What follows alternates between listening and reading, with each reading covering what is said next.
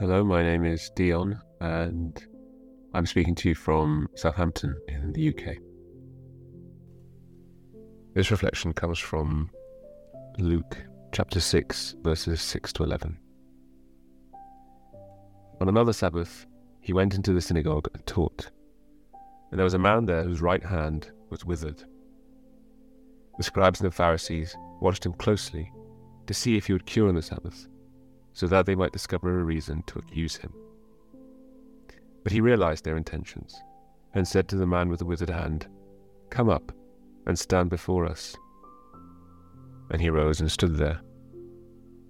Then Jesus said to them, "I ask you, is it lawful to do good on the Sabbath rather than to do evil, to save life rather than to destroy it?"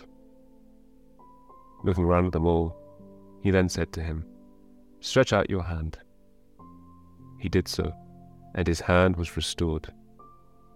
But they became enraged and discussed together what they might do to Jesus.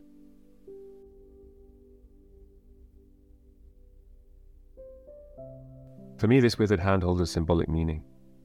And what does it mean to have a withered hand? Luke specifically mentions the right hand, which is traditionally the hand of work, of creativity, of industry. The hand is a vital sign of a human being's ability to make, to create, to do good. Think of all the wonderful masterpieces of art and sculpture, all of them completed by the human hand.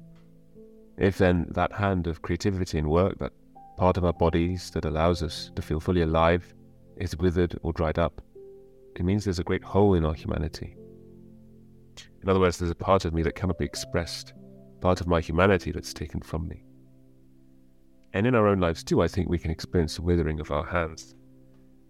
When we lose that ability to apply ourselves to the challenges of life, to follow the call and the mission of God, when we find ourselves unable or unwilling to do so, perhaps it's because our hands have withered away.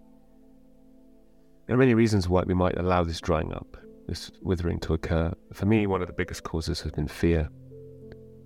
As someone who struggled with fear in the past and allowed it to wither up my gifts and talents.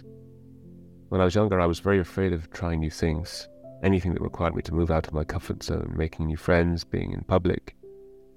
In other words, my hands had withered away. I could do nothing new. I could manifest none of my gifts in this world.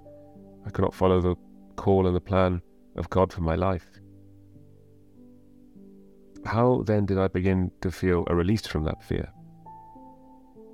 Well, I think it's, if I can say it poetically, when for the first time in my life, I began to experience the infinite presence of God, presencing itself, pouring itself out, giving itself away, whole and complete, in and as the very gift and the miracle of my presence, and the presence of others and the presence of all things.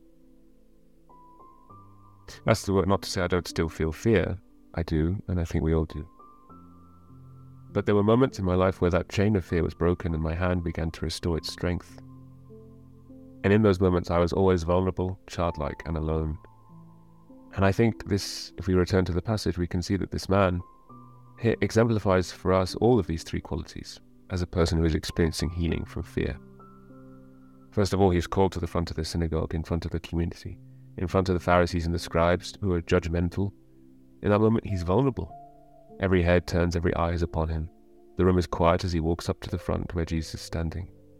His withered hand is stretched forth and on display for everyone to see. He's vulnerable. He's open. In that moment of vulnerability, he's manifesting his invincibility. He's also childlike.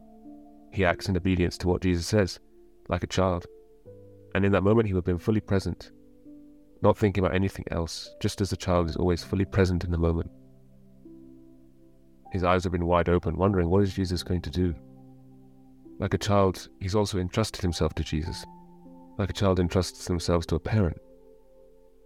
Not knowing how Jesus is going to do the healing, but trusting that in the care of the one who loves him, anything is possible. And there, finally, he was all alone. In his childlikeness, he was manifesting maturity.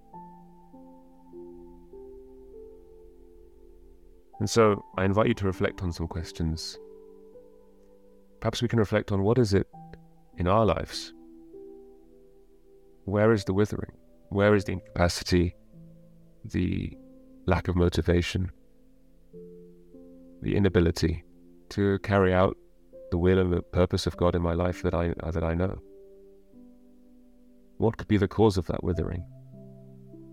Imagine that you are the man walking up in front of the room.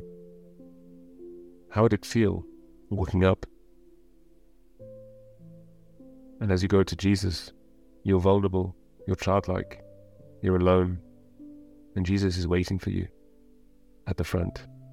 And imagine he asks you to tell him what your greatest fear is. In other words, what is the fear that has held your hand withered for so long? In this question, you understand that he's seeking to heal you from your fear.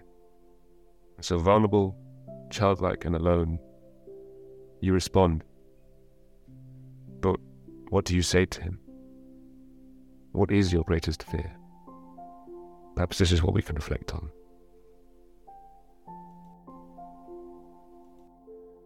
Glory be to the Father, and to the Son, and to the Holy Spirit, as it was in the beginning, is now, and ever shall be, world without end. Amen.